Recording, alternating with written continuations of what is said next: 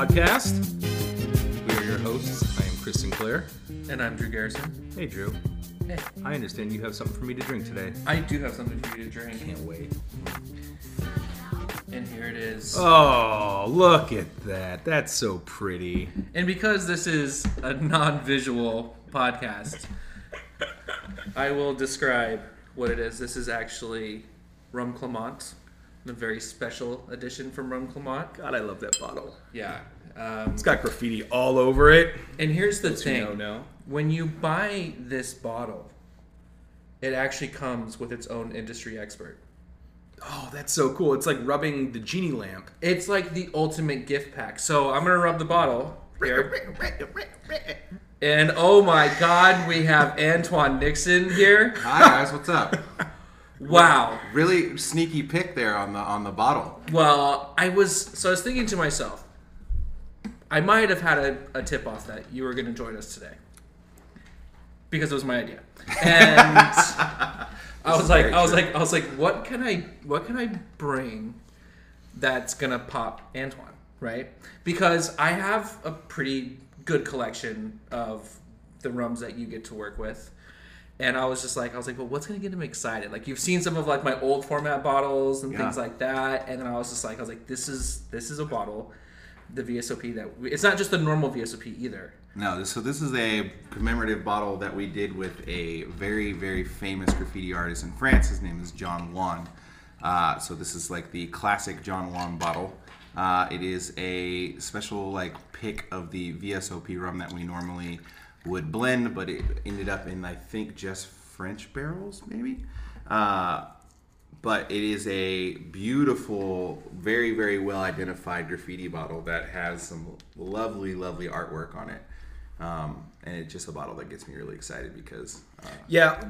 your face when he pulled that bottle out made me immediately wish this was a visual medium. and usually when I whip things out, I don't get that reaction. So that was I got really excited. That was anyone that was who really knows positive. And just so you guys know, like Rhum Clement in particular, out of all of the really awesome brands that Antoine gets to work with, is just, I even get like emotional talking about it right now because it's so goddamn delicious. And I feel like there's other rums in this world that deservedly get a lot of praise, but like for whatever reason, this one doesn't. I mean, there's huge fans of it. I'm not saying that, but it just doesn't. It doesn't have like that same kind of like popularity that other brands have. Almost to a certain degree. Yeah, it's like it's kind of like, it's not like the bourbon of the rum world where it's just like, oh, we all these hype bourbons and stuff like that. It's just, but like people who know, like, this is. Well, I think some of it comes with the fact that it's agricole, right? So agricole, especially people who are used to drinking agricole or unused to drinking agricole, usually the first time they get it is the white rum, and sometimes they get it by itself, and it's so funky and so weird that people are just unused to it, and either you immediately fall in love with it or you immediately hate it. Yeah. And then you're turned off, and you're not willing to jump into the aged expressions or the more expensive shit. Which is a shame because I feel like if you like bourbon, you like the wood notes on this, and it's a very different rum altogether than your white rums. So I do think that one thing that we have to discuss is like, so obviously both Chris and I are very well aware of who you are and what you do and what you bring to this amazing world. But I don't know your life. But for our listeners out there, who are you? What's your deal? Why did we pick this? Because you're here. So you can just give us a little rundown and background. I could dive into the overall resume. So my job is the portfolio manager for a brand, which is Clement, but also, main importantly, we are a management company called Spirit Bomb. So we oversee 3 distilleries, 2 in Martinique, which is where we house our AOC rums, and then another distillery in St. Lucia, which produces a more traditional style rum. But our kind of ethos and mission in life is not really so we have like a reverse marketing scheme. So essentially, our company doesn't take profits off the rum that they sell in the U.S. They take every dime that they would possibly make, instead of reinvesting that in like market share or like marketing dollars, we reinvest in the islands and the distilleries themselves. Wow. So we do a lot of work on Martinique and St. Lucia with like redevelopment of not only the distilleries themselves, but also like the things that function around them and all kinds of things. So I mean, that's huge.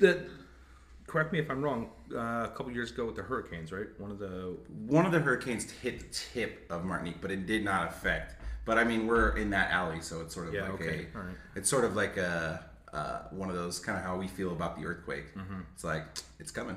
Yeah, the big one's coming. It's like the last hurricane that really hit Martinique that caused a large destruction was in 1912, and that was obviously very, very long time ago. So it's sort of one of those things that they kind of like.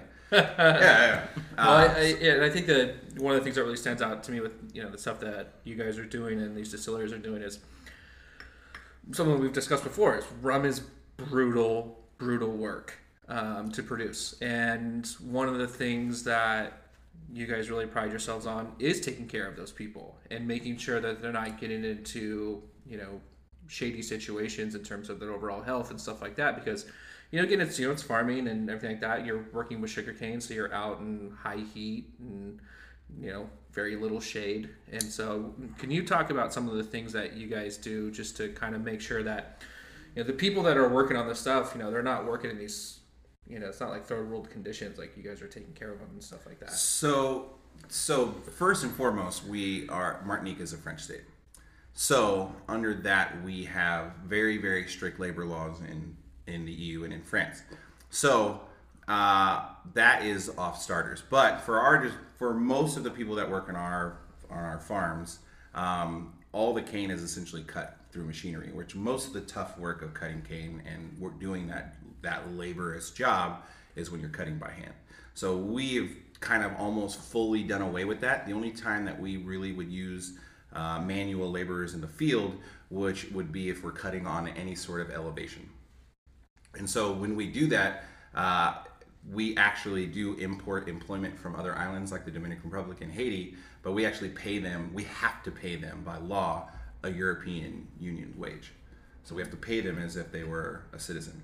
So regardless, those people get dimed out as if they lived in the EU. So they make their money in 5.5 months that they would make a full year. So they come there, they work for 5 months, they make their profit, they make their dime, and they go home and they relax for the rest of the time. So that's sort of like a great position for them. But we can't even really, because of the labor and the way that works, it's really hard for us to actually get Martinicans to do that physical labor, because they could even just go technically on whatever welfare system they have there and be better off in terms of physical manual labor. So it's really hard for us to get that done. So that's the reason why we have to bring in other employment. We pay them as if they were citizens. So it's also we're really on top of all of those conditions. We overpopulate the fields. We don't have people doing too much. They can only work 7 hours a day. They can't work 16 hours a day as if they were working on some island that was basically not regulating these things. So they still have to follow under the rules and regulations of what we would be doing for any other employee. So nice. So it's regulated through and through, and that's actually part of the AOC, and one of the things they actually monitor is part of the labor part.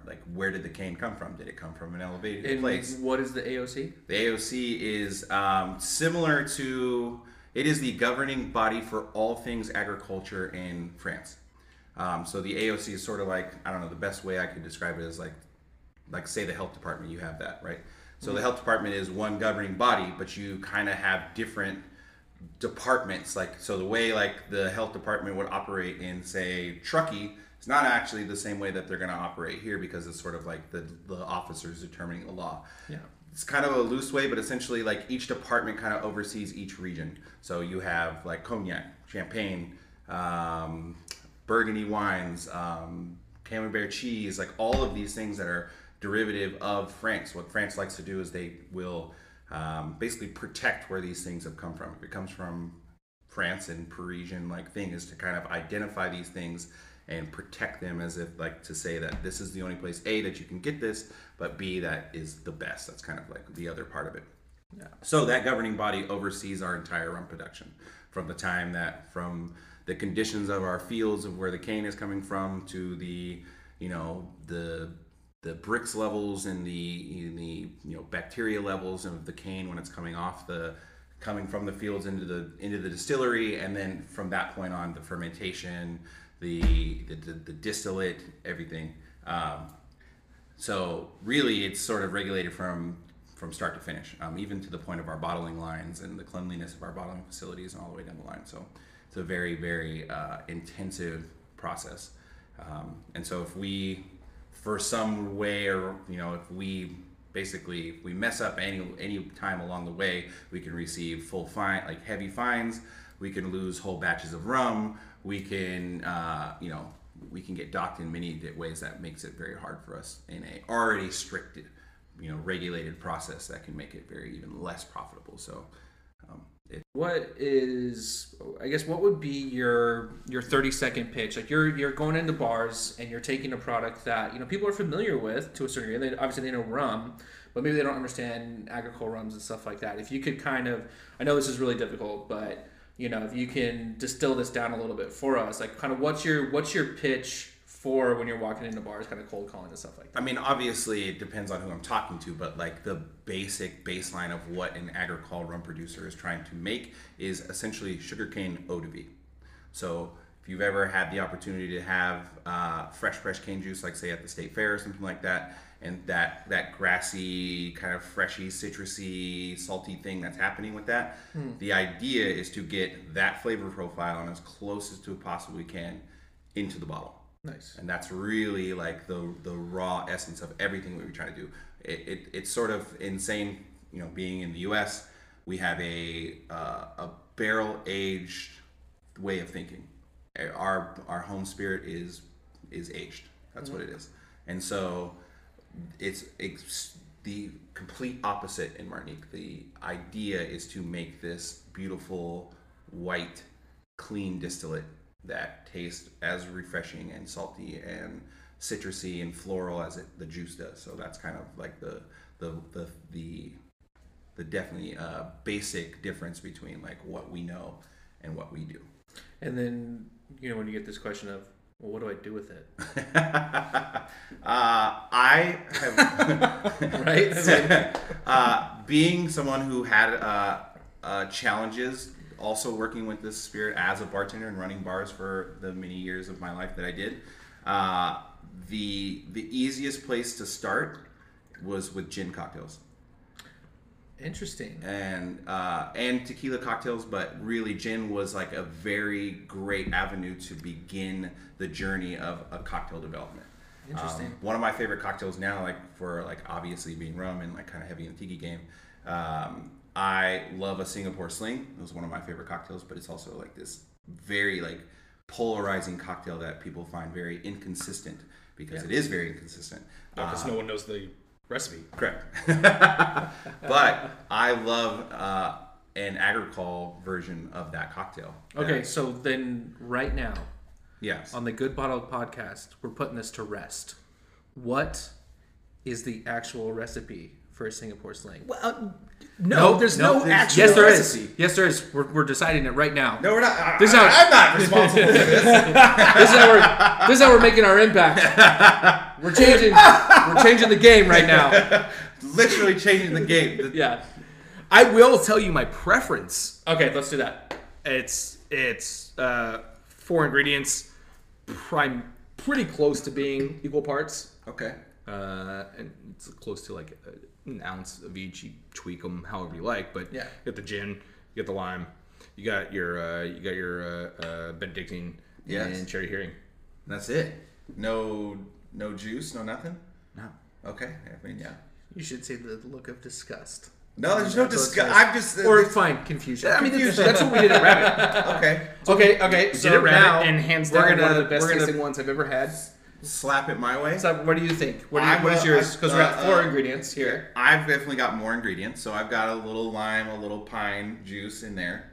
but I also have a little orange liqueur, and I've got a little along with the Benedictine cherry herring. So, but very minimal of those three, then being the sweetening agents, and then obviously the gin at that point, and the rest of it. So that's so funny because it's like those are different tricks. Yeah, 100%. Entirely, even though it's like a quarter ounce or a half ounce. And but like if you go down the rabbit hole of like looking at what a Singapore Sling is, you can find both of those things as being identifiable. So polarizing drink, there you go. But I love it with an agricole because it's just perfect. Now, were you saying agricole? Or are you saying aged agricole? No, I'm talking about white rum. White rum.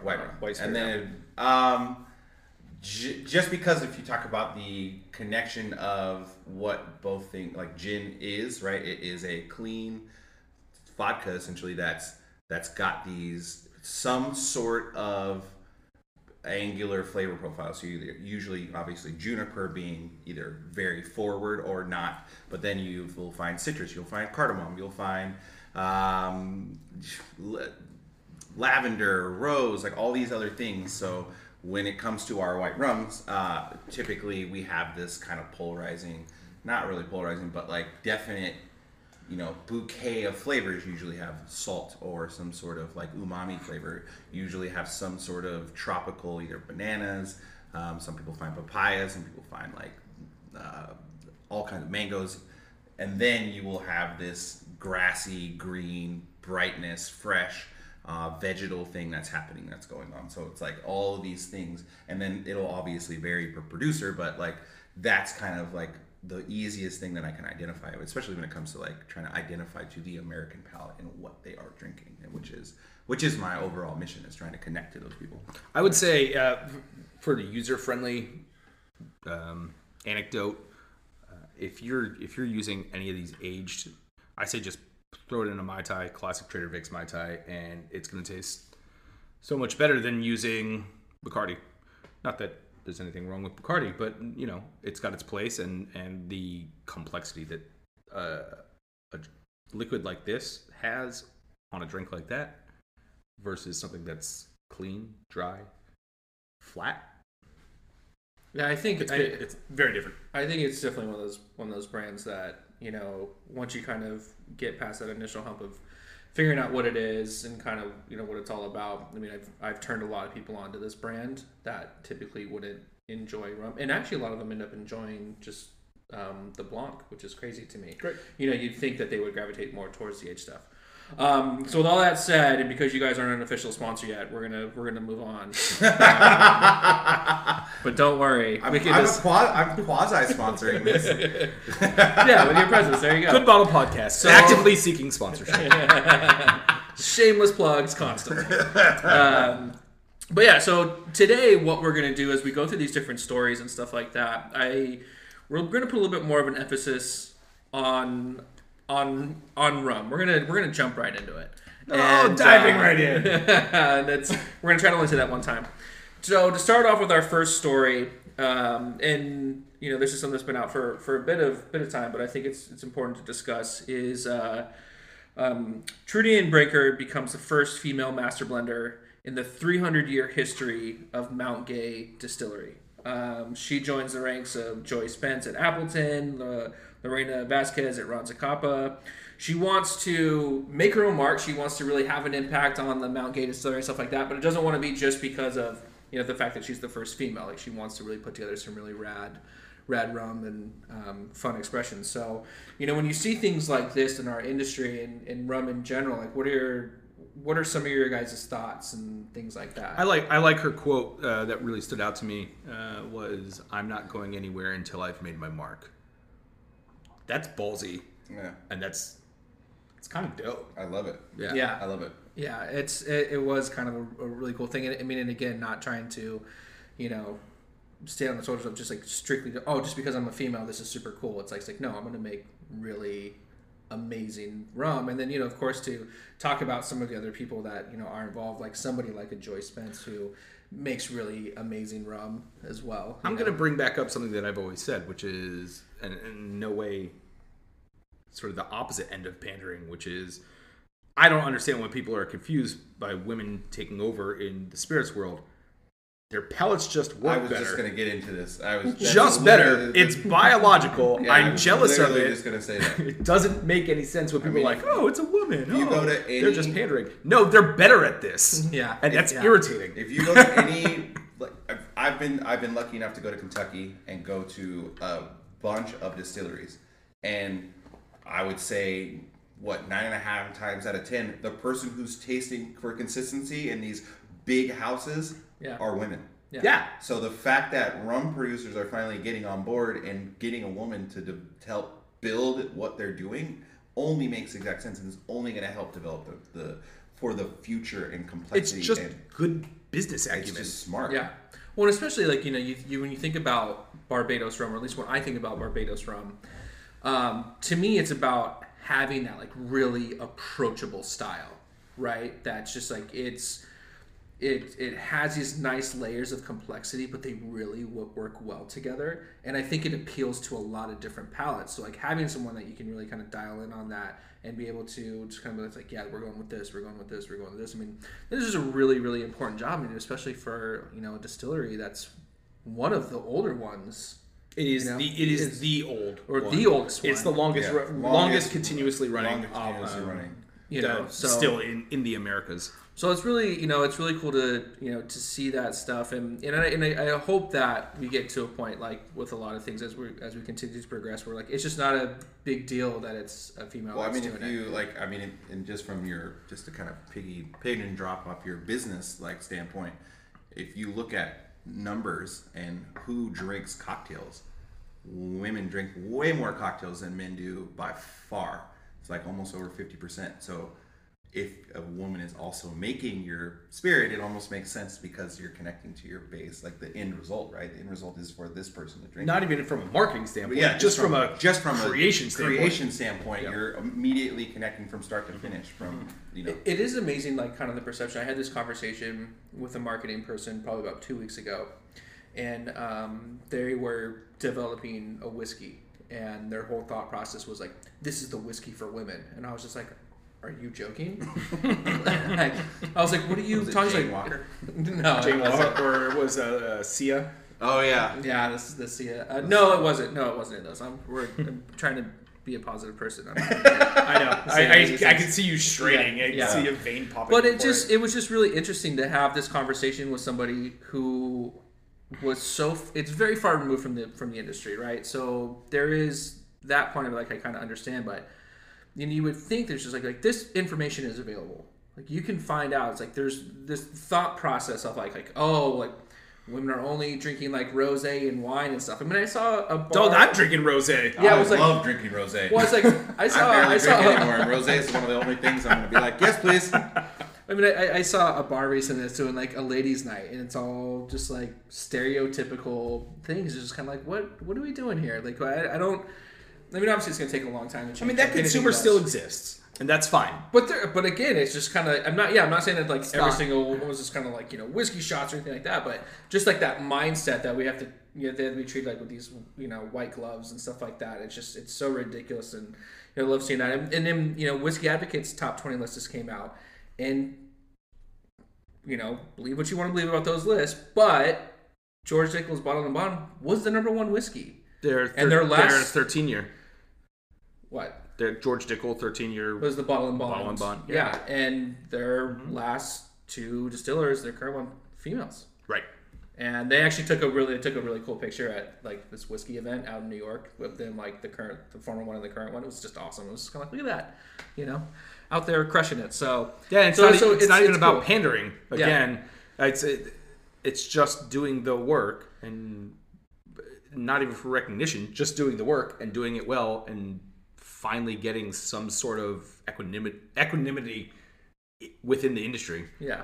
Well, again, it's in the just go drink it. I mean, like the Appleton Joy, one of my all-time favorite rums. So good. And it's just beautiful packaging, beautiful products. I mean, it's just. I mean, I've had a couple of them, and when they get opened up, they don't last the night. Like that bottle is gone. Well, I'm gonna say that about this bottle that you brought out. you're a dummy because I'm drinking this whole thing. Well, it's gonna be a good day. That's. I just have a few orders. I gotta put some stuff in the. But you know what's so funny about this bottle in particular is that I saw this bottle in a bar 3 years ago, maybe like when it first came out, and I actually hit up Antoine. I was like, "Can you give me one of these bottles?" Of course, he said yes because he's my friend. But also because he's my friend, he didn't get it for me. I didn't hold it against him, but I eventually found it in this. You know what's really funny about that? I have that exact same Antoine story. Yeah. Which is, Antoine, I'm done drinking my my JM VSOP at home. I need more. Yeah. It took him at least a year to get me another one. At least you got one. Motherfucker. Yeah, I'm bad. Give me more free shit. Okay.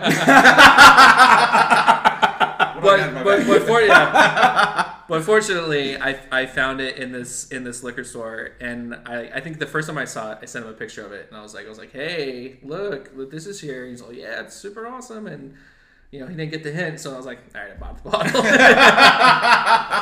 So I'm gonna ask you off air what liquor store, because I'm gonna go try to find more shit like this. It's gonna be very hard. It's to find. so hard to find this. When was this produced? When did this come out? This came out. I feel like 4 years ago. So I've been with the company now. I'm in my 4th year, and I don't think I was with the company yet when it was released. And so I think it's about 6 years old. So when we released it, we thought, because of what we felt was a super sexy rad bottle, that people were just going to be like, this is awesome, right? Mm-hmm. Well, this was also, we released this rum. This was also the time where every person wanted to have the bar to look like Rick House. Mm. So, which is a very popular whiskey bar in San Francisco. It's a very popular whiskey bar. But if you've ever happened to be there, it's very browns, blacks, very blacks, very dark wood, Edison lights, turn everything down. So people were very turned off by the bottle. Yeah. And we were sort of shocked. But now, if you look at the way color schemes and bars are going, we were just way too early, because people would totally be into this in 2019. But yeah, and again, just to describe him, looking at this color palette: orange, yellow, pink, purple, green. It's graffiti on a bottle. It's graffiti on a bottle, and there's also this, which I love, because I got a history in doing that growing up. Me too. Only legally, though, on paper, in pads, class, 100% illegal. No doubt about it. There's probably a warrant. Yes. I also doodle. I also drink responsibly all the time. Every time. Every time I drink is always responsible. Okay, so on to our next one. You're not gonna get me, cowboy. Wait, shout out to our female distiller at JM, Kareen. Just want to throw that. There it is. There's another one. Little drop from my people. There you go. Kareen, you're welcome. Now, give us a review. And more bottles. 5 stars. So next story. This is about a distillery out in Oahu, which I know all of us have been to and are big fans. And again, another agricole rum. Kohana Rum is releasing their first ever Koa barrel aged rum. It's Koa is a type of wood that's found in Hawaii, and there's all kinds of jewelers out there that work with it. It's really, really sexy. Traditionally made surfboards, dugout boats. From the islands, so very, very tied to the history of Hawaii. So they took their agricole rum, threw it in a barrel, stayed there for 2 years, popped it out. There's a total of 437 bottles produced, only available at the distillery. Yeah, good news, guys. I'll be there the second week of January, so I can pick us all up. I already texted Dave Newman. No, I didn't. I'm already texting Dave Newman right now, and saying, "Brother, get me some." So I think what's cool about this, and for people who are familiar with Kohana, it is a little bit confusing because they do have a Koa expression. Yeah, you and I were talking about this last night. I sent you a picture of mine. Right, and I had that one as well. I think actually we drank it together. Yeah. But that was actually aged in bourbon barrels. They just called it Koa. So this one is officially in that type of wood. So with that being said, we're starting to see this more and more and more across all kinds of different woods being used, whether it's Kasasha, rum, different finishes and stuff like that. Is there anything that anybody in the Spirit Bomb portfolio is doing kind of weird wood-wise right now, or just like unconventional? I should say weird, like unconventional. I think weird's fine, but Weird's also fine. unconventional is unconventional is also a more, I would say, more professional word. Well, I'm working on it. We have always done at Clement Jam. So aged rum where we produce it. We do very, very well in Europe, in the EU, in Asia with these other deeper expressions. So we finish things in all kinds of varying wood. I mean, cognac barrels, cherry barrels, what you name it. We've aged rum. I mean, we've been making rum for 100 years. So we sell these things already currently in Europe and in Asia. Given that we are just where we physically are in the American rum market when it comes to like the desire for these kind of weird, rare barreled rums, we just are at a place where it's just starting to get a little bit of attention, and people are starting to look for more interesting, deeper, rarer rums. People like, and I would say Barbados was like a very good driving force behind some of that. Like if you talk about Seal and his Foursquare releases, yeah, Richard Seal's that kind of has helped people start digging in deeper when it comes to like the complexities and like for rum. So we've always done that, and then at our other St. Lucia distillery, over the next 2 years, we're going to be releasing some amazing rum coming from that place. What do you think? What's sold the best? Let's say in the Asian market, in terms of one-off marks or unique marks that maybe we haven't seen here in the U.S. market. I mean, we've done a bunch of like heavier charred, very long aged stuff. When it comes to like American oak, we've done stuff that's been finished in like cross between French and bourbon. That's one-offs that we sell. The amount of like rare and interesting stuff we sell in Europe is. But we're not talking like zero wood. We're not talking some zero wood. Like that's more like cocktail friendly stuff. Yeah. But like when it comes like on the subject that we're at of like the aged stuff, like right. it's for me someone who really just loves rum. I'm very jealous of the opportunities that the French team on our team gets to put out. They put out a litany of things that we just won't see. A lot of it is too because we're talking about it's where we make our rum. It's a French state. We don't have to pay import, so It's like it makes more sense for us to flood that market with rum that we can make a lot of money off real quick. So it's much harder because it's an imported product, and like the taxes and like market share and all these other things just play a huge factor. So I got two things we got to talk about. We were talking about importing and taxes, so we're going to touch on that again. I would like to say though that koa is a type of acacia wood. We talked about this also when we were discussing this story. Acacia wood it's not totally unique. There is a precedent for it. It's been found in wine, specifically here in California. Dry Creek uses it in their Sauv Blanc, and Chateau Montelena also uses it in their Sauv Blanc. Supposedly adds a little bit more florality, more texture, as opposed to the American oak or French oak, which tends to be a little bit more buttery, right? So you get more of those vanilla notes as well. The cost of a barrel fits a little bit closer to the French oak side. Ranges between I guess $800 and $850 for a barrel versus $430 for American oak and $900 to fuck all with cognac barrels and French cherry oak. barrels and stuff like that. Yeah. So just for a little context. Well, I think that like so one of the things I pulled up was when I mentioned like the Novo Fogo. They do a zebra wood aged expression. They do a Brazil nut wood aged expression, in addition to an American oak and then a Brazilian teak. And I think again bringing it back to Kohana, And this little rad distillery out in Hawaii. I love that distillery so much. I love those guys. They are amazing. Yeah. So if you're ever I think it was on our trial episode when we did the Kohana stuff. So I like to say I've been drinking it since it wasn't good. Yeah, that's good. I agree. It's all right, Kyle. It's fucking great. It's so good amazing. Now. And one thing that we had mentioned in one of our quote unquote practice episodes when we were drinking it was it's like right down the street from the Dole pineapple plantation. So you can really make like the most amazing day out of it. You go to the distillery and then you go to Dole after. They're pretty much across the street from each other. Yeah, it's the best. But what I wanted to bring up about like the koa wood and stuff like that is this talk about terroir when it comes to aging.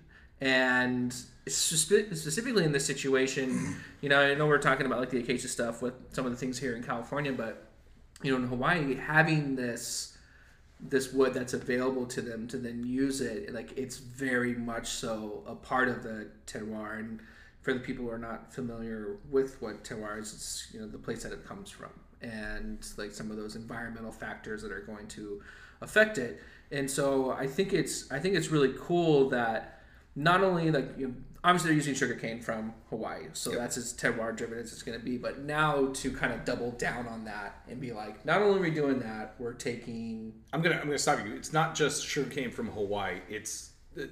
They are specifically finding heritage varietals of sugarcane, which is even more rare because most sugarcane, has some strange number attached to it. Varietal XB107. I don't know if that's actually one. I just literally just pulled that out of my ass. It's typically like for how we code them. It's usually like the base varietal, so it's usually like the first. Like if it's a red cane, it's R, and then it'll be R blah blah blah 160. Like so that's how they're all defined. Yeah, but most sugarcane only comes from like 3 different places, like 3 different like beginning stocks, and then it's been over time and travel and crossbred, and that's like it's a pretty invasive plant. Like you put sugarcane anywhere where it can like thrive and it can take over. It's rosemary. It's going to be everywhere. Yeah. So, but yeah, I think it's just a cool thing to kind of bring into this consideration and stuff. And of course, when I go out there in a couple months, if they still have some, he'll still have some. Just I'll slide you my guy's number up in DMs. Listen, I have some connections there too. Right? Okay, you can flex on me in a lot of different ways. To draw back to your other point of like the beauty of what they're trying to do, which is really fully capture the place and where these things are created. Yeah. I think that is it's a beautiful mission that they've had since the beginning. And that draws from their desire to find heritage canes. So I would imagine that the cane that they use to put into that is a very specific varietal of cane that would taste not so good on its own. Because I know how much work they've done when it comes to production. I would bet you the rum that they have in that barrel when it was white wasn't as good as what they're putting out as their whites, their clear rums. Yeah, right. So it's very, very specific to aging, not only aging, but aging in that wood, and that's how much work they're doing with their production. Because when you guys were talking about heritage, just to kind of boil it down, because I think we got a little too into the weeds with it, is that it's like this is sugarcane from this place. Correct. It's not from somewhere else. No. Like this is from Hawaii, so that's why this terroir is at play. That's why this is in your theory. This is why it's going to work better together. Is because of those things. Yeah. Which is awesome. So yeah. So again, you guys go if you find yourself in Oahu. First off, congratulations. Second, go there and check out the Kohana Distillery. And go to Hawaii more, man. Visit those guys. Yeah, at least if you're in California, it's not terribly expensive. It's not terribly expensive. The community of bartenders there are amazing. It's incredible. They want to host you. They want to take you. They want to show you. They want to take you up to the north. They want to like if you want to go on these like fun excursions, just go without a plan. Show up to Hawaii, meet one person, and get ready to eat and drink the best you've ever had. It's a great place. It's one of my favorite places to eat and drink in the world. Yeah, absolutely. And there's so many like those hidden gems, and they're always willing to help out. And I know, again, part of my trip going out there, I reached out to one of our friends, and I was like, hey man, I've been doing all these mezcal trainings and stuff like that. I know it's really picking up in Hawaii. Would you be interested in me possibly coming in and talking about it more, because I have a lot of experience? He goes, hell yeah, let's do it. So awesome. Where was that? What's that? Where was that? No, it's going to happen. No, I know, but what bar? What space? We haven't decided. So I've been talking with Daniel Bruce out there. Oh, okay. And so he's like, so we actually locked down the time and the place. They also have an event in Maui that same week.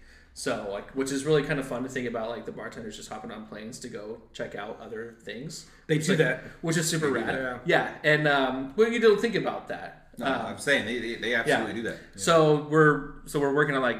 They'll have their event in Maui that week, but they'll also have their event in Oahu, so we're trying to figure out the location. But it's just really cool to see, like, yeah, dude, come in and talk about it. Probably end up at Encore.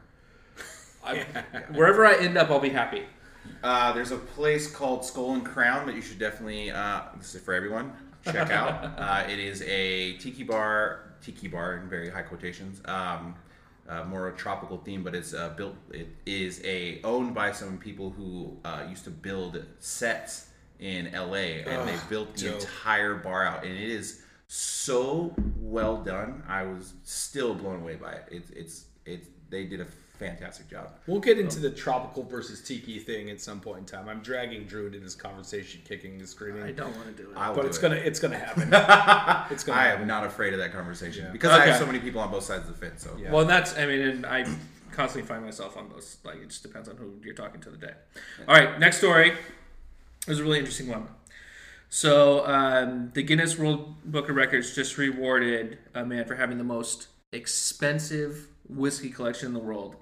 It's a Vietnamese businessman by the name of Viet Nguyen Dina Tua. Probably butchered that, but that's how it read to me. His collection right now is valued, like when you incorporate fees and stuff like that through like Sotheby's or whatever, it's $16.7 million worth of whiskey. To give you an idea of the things that he has the Macallan 1926 release.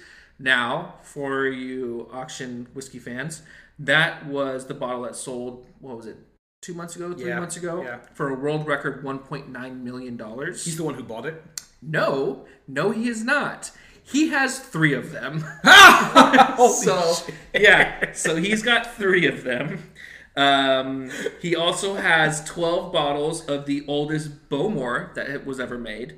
And then he has 1 of the 24 bottles in existence of the 1919 Springbank. So, to give you an idea, he has in his collection right around like 535 bottles. Now, we have friends that's incredible that have more bottles than that, right? I think I have more bottles than that. It's definitely not worth that amount of money.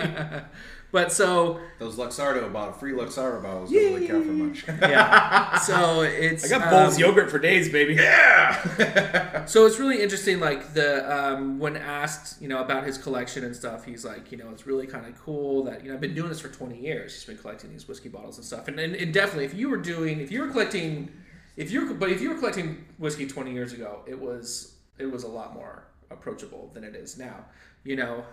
Especially when you start getting into these rare things. Whiskey with this really weird stuff that most people are unaware of. And, but I can't help but just to kind of be that person that's just kind of like, fucking drink it, man. Like you're just like, because to me it's like, you have this really cool whiskey collection, but like, at a certain, like, I could almost argue that you have the world's most expensive paperweight collection. But you can say that about like car collections at the same time. Like there's people who collect cars in the same manner. Yeah. That don't drive particular pieces. I mean, at that point, you're buying art, I would think. Like, you're buying a mantelpiece. I guess that's true. That's a fun way to look at it. I also refuse to believe that someone who's got that bank account and that collection doesn't have dope shit that he's drinking. He is drinking some amazing things. It just doesn't happen to be one of those bottles from the 1920s. I mean, but you have 3. He's popping the 19. But you have 3, which means that probably one of them is meant for drinking. Or I guess the way I collect is I try to buy at least 2 or more. Yeah. Right. Yeah. One to resell to pay for both of the bottles theoretically. Totally. So that way I can drink one. So I think I'm drinking dope shit for free. It's the Steve Beale mentality. It was you buy 3 bottles. The Steve Beale is a whiskey legend for people who don't know. Really awesome person. You buy one to keep, you buy one to think about drinking, and you buy one to drink. and so that was his three whiskey method when it came to collectible bottles and stuff. And it's just, I mean, and I use this completely ridiculous analogy a lot, where I'm just kind of like, I just don't want, to be walking across the street, get hit by a bus, think about my wife, think about my kid, and then think about that whiskey I didn't drink. You're like, the last thing I had was an orange soda. Or just some... Was it Orange Crush? Well, that's maybe, fair then. Maybe that's a big difference right there. I mean, I love to see stuff like this, because I think what it does for the industry as a whole is that it really does show people how valuable this stuff can be. On the flip side, though, it also creates these hunters and these guys that are just like trying to buy these bottles and sell them on secondary. Now, this guy's collection is far beyond any of what these dudes are doing for the most part. It's so impressive overall. So impressive that Guinness World Records decided to approach him and or like someone at Guinness was like a whiskey fan. It was like, I need to be friends with this person, and this is my in. Fair. Guinness is just trying to put some legitimacy back into their name because they've been doing some questions. We know that too. But that's fine. But I mean, I don't know. Like when it comes to these collectible like whiskeys and stuff like that, like what are your guys' thoughts? I mean, and then also, when you have these really expensive whiskeys, is this something that can translate just to like the normal bartender's life? Can you have things like this in a bar and have them sell? Yes. Yes. The short answer is yes. Okay. Yes. But I think the first thing I ever think about when I hear about stuff like this is like, is it still good? Mm-hmm. Or was it ever good to begin with? Was it ever good to begin with? Or is it just is it just a number? Now, I don't know. I've never had any of these, but that's the first thing I think is how after so much time, like bottle shock, all these things, was it kept properly? Obviously I don't know any of these answers because I've never seen the bottles, but is it good? So is the purpose of it just a lure, or is it like people know that it's so amazing and then over time it's just gathered this thing? I think it starts with a distillery of repute. Yeah. Right? Yeah. Like there is definitely a name to be had from Bowmore, right? Or Macallan in particular. Or Macallan specifically. Yeah. So that's definitely it means something coming from there, right? Absolutely. So at very least your base juice has that.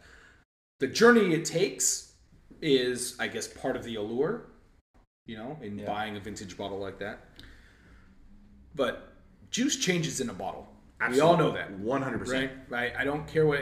Yes, it's not that it's now 100-something years old, but it's also... Which is always my favorite But it thing. also kind of is. I love seeing that when someone's like, well, it's a 15, but I've had it for 4 years, so it's really a 19 now. No, I love that. There's a strong asterisk on the end of that, right? Right.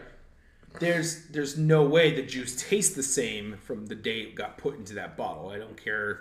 It's not. Physically. The light that hits it, there's chemical reactions that happen inside the bottle. Glass itself isn't hermetically sealed, right? There's enough that can happen to the juice that's inside of it. So part of it's the story, part of it is that time in glass. I have juice here. I have an old Fleischmann's from the 1940s. There's no way it tasted as good then as it does now. It's delicious now. I drink the hell out of it. It is a blended American whiskey. Who cares about blended American whiskey? Not many people. No. But you know what? That stuff is delicious now. Yeah.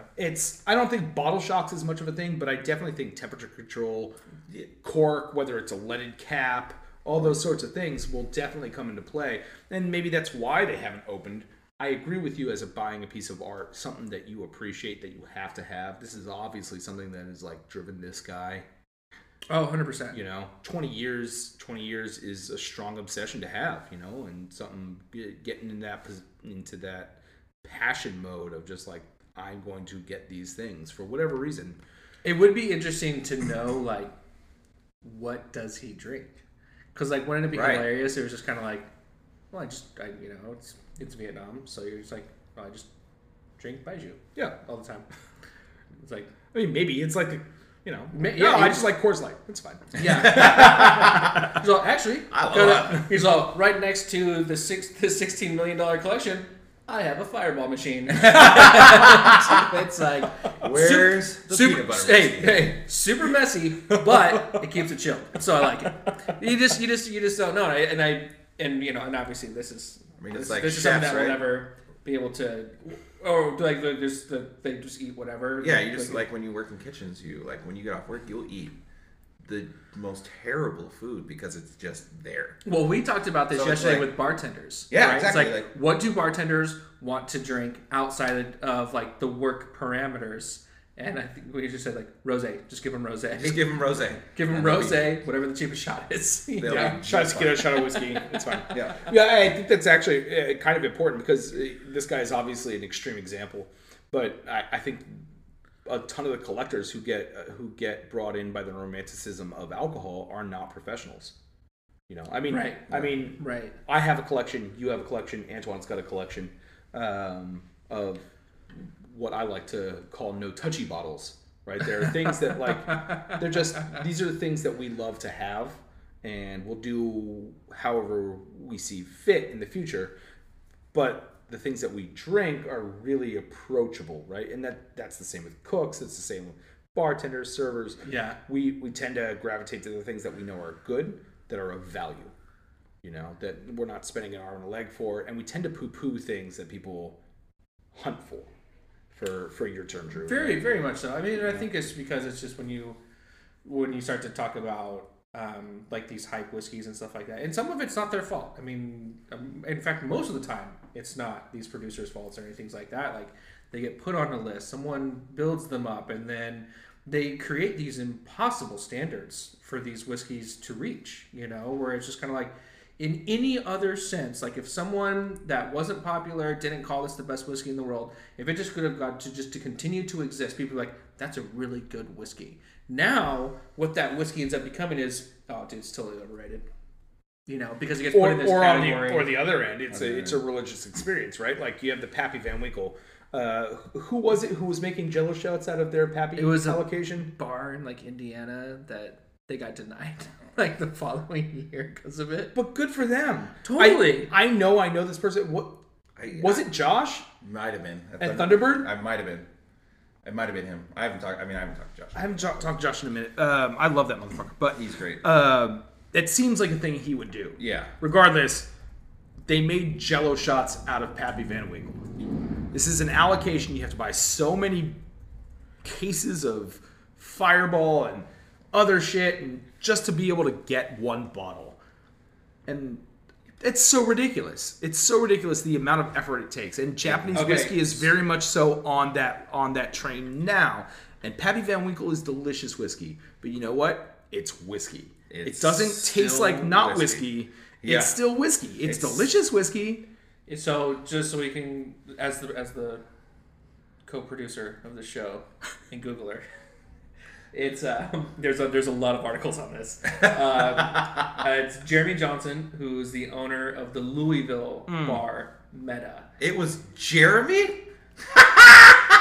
I didn't even know it was him. And so here's a picture of the Jello shot. Of course he would do that. That's lovely. Now in the article it does cite him as a quirky guy. He was a roommate of mine at Camp Runamuck. I know Jeremy fairly well, and kooky would be a very strong strong characteristic for my man. Yeah, so he was. Shout out to Jeremy Johnson. Yeah, they were actually. Can we get a round of applause? Let's get a round of applause. They were denied an allocation, but again, I'm skimming this right now, so I'm skipping a lot of details. But I am catching. I think this is a quote from him in this article. This is a Vice article where Jeremy goes on to say, "This is bourbon, people. It's supposed to be fun, man." Which makes it even better because Jeremy, being a very polarizing person and also obviously in the backyard of where all is produced, just that much more raises the middle finger up even higher. Even higher. Because he knows every single person, because Kentucky, they all know each other. All of them. The on-premise people know every single person at each distillery. They all been in the same room. It's very similar to any community that we have in any other city. So everybody knows everybody. So the fact that he did that raises the middle finger even higher. Well, let's take that one step further, right? The reaction from the consuming public. He received death threats for that. Oh, Yeah. Death threats for ridiculous. whiskey. Come on, guys. But that's that like religious fervor that people have for some of this stuff. That's, yes, drink it. Just drink it. Some of it. Right? Joe shots with it. But we're on that far end of things when you're collecting works of art, shit to put on your mantle, right? Like, this is something that I'm proud that I have achieved. I get it. You at very least, I don't know, your dog dies, then you drink it, like when something matters to you and you're waiting for that perfect moment. I get it. Yeah. Sometimes I guess you don't wait for that perfect moment. And I think we as industry professionals want to have that moment where we look for something in order to, we look for a moment that needs accentuation. We need that cherry on top of our, I don't know. Great example, I climbed Machu Picchu with my brother a bunch of years ago, and I drank Pisco at the top of the Sun Gate in Machu Picchu, and it is one of the best experiences of my life, and it wouldn't have been as good had I not had that Pisco there. It would have been cool. I don't know, like watching the sunrise over Machu Picchu, drinking Pisco with my brother brought tears to my eyes. It was one of the most beautiful moments of my life. It was incredible. Yeah, and spirits can definitely usher that in, for you and like feel a part of it. So I think that's just part of the one of the other points we're making. That's sort of part of the terroir, right? Mm-hmm. Yeah, identifying the place. And that's really kind of what, when you talk about heritage spirits, things like that. I mean, that's the key. That is the whole entire point, if you will. Like that's it. Like you finding the balance between the climb, the end, and the reward in the moment, and seeing it all. Like that's exactly the point. Well, and I think it's about in bringing it back to kind of like the industry side of it, and like the things that the ways that you can cultivate these experiences for people, like when they come in. So it's like that bottle service effect. Like maybe you don't have the sparklers, but the presentation is really beautiful on it. And it's like when someone comes to your bar and you have this really beautiful expression that you can then pour for them and give them this really unique experience. And and even if it's not like completely like totally sexy and stuff like that, like a really cool bottle can be a cool, fun thing. Like for me, that Appleton Joy bottle that I was talking about earlier, when we drank it, I drank it with a couple of my buddies that I grew up with. We hadn't been together in a very long time. All of us collectively together, probably over 5 years or something like that. But we all have known each other since we were at least, 8 or 10, something like that. And do these guys know anything about rum? Hell no. But they know that I know about booze. So they come over to my house and I do like theme nights for them. And that's what we did. We blew through a whole bottle of Appleton Joy. And it's one of my favorite drinking experiences, was just being in my backyard and not, and not like having this super romantic thing. Like I was like, oh, I'm gonna save it for Christmas. Like, oh, I'll save it for Thanksgiving. And then it didn't feel right. And I was like, I have some of my oldest friends here.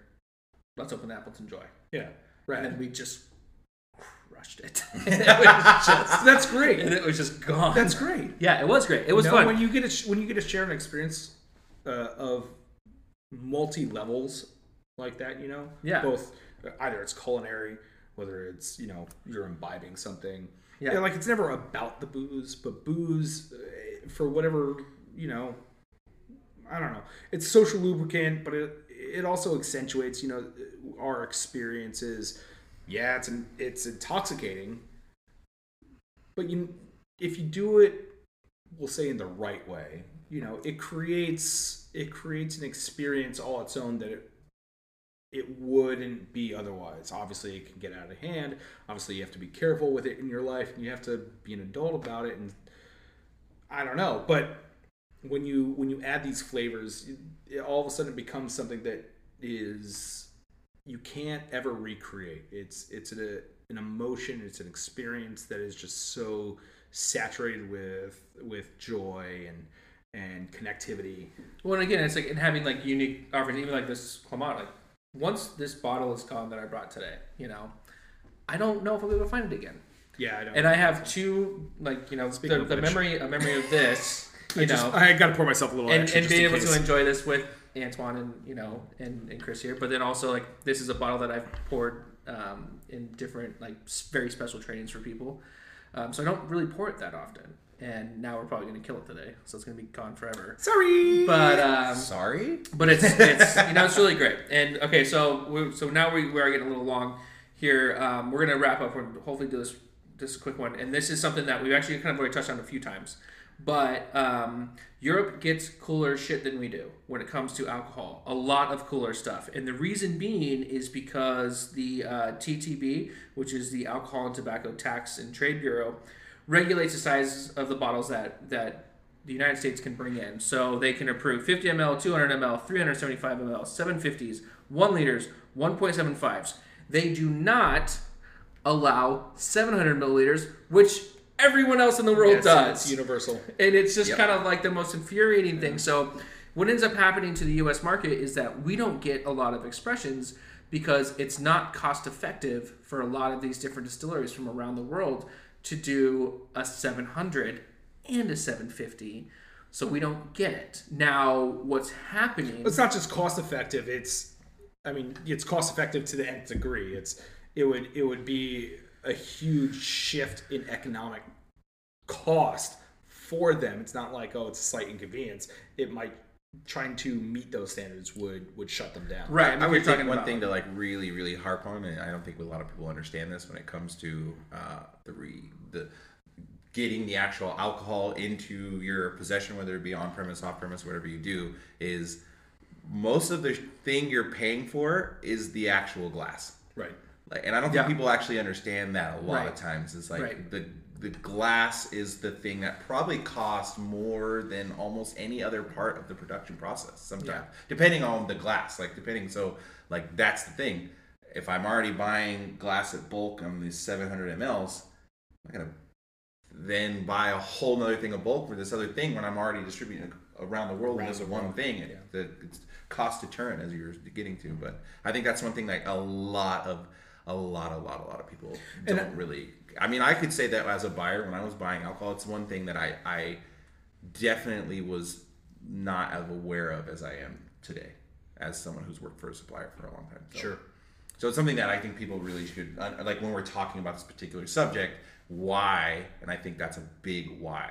Yeah. It's like glassware. It's huge, huge, huge, huge, huge. So TTB, I suppose to their credit, offered this up as a community effort. You know, they wanted input.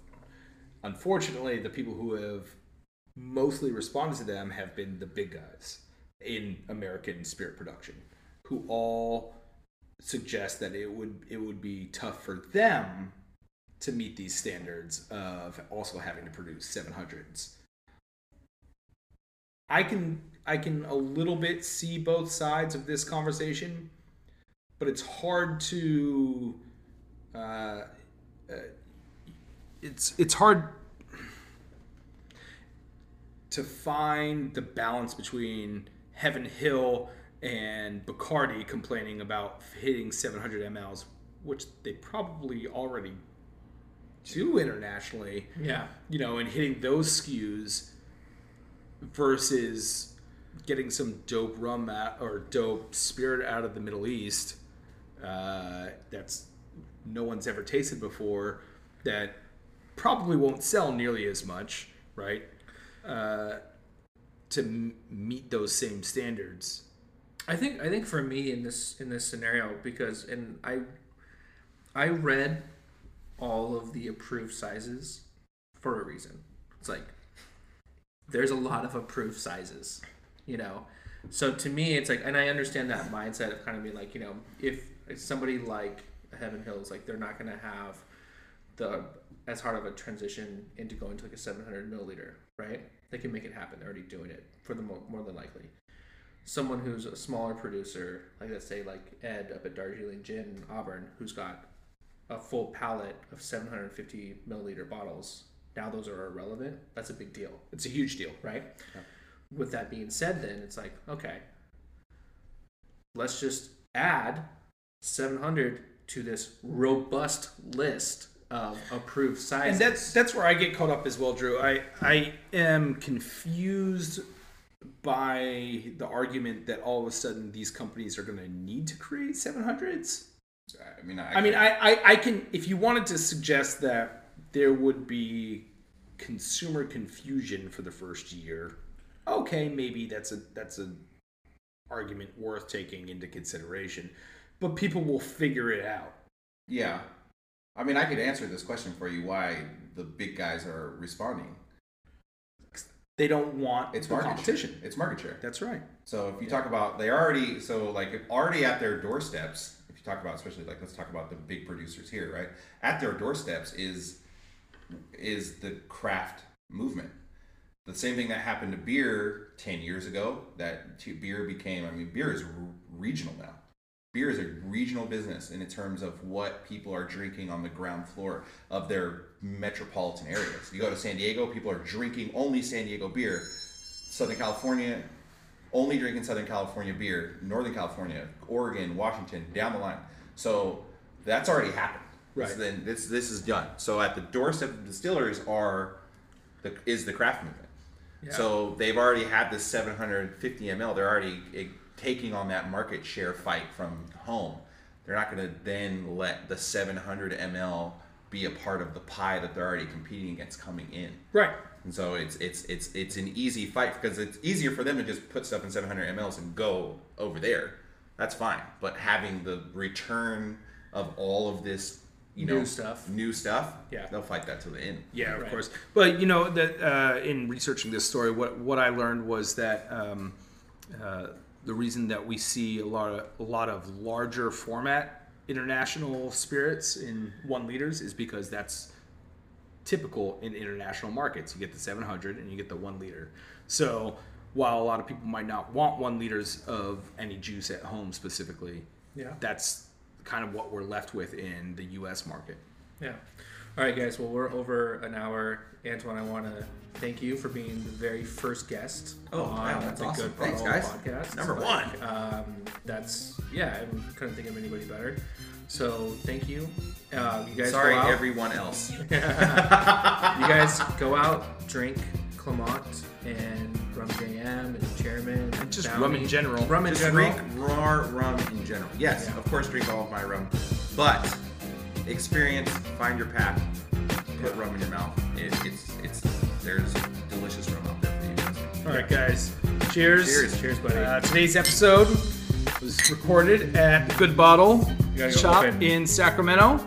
And the music, sign off and sign on music was brought to us by Leon and Chase Moore and produced terribly by me.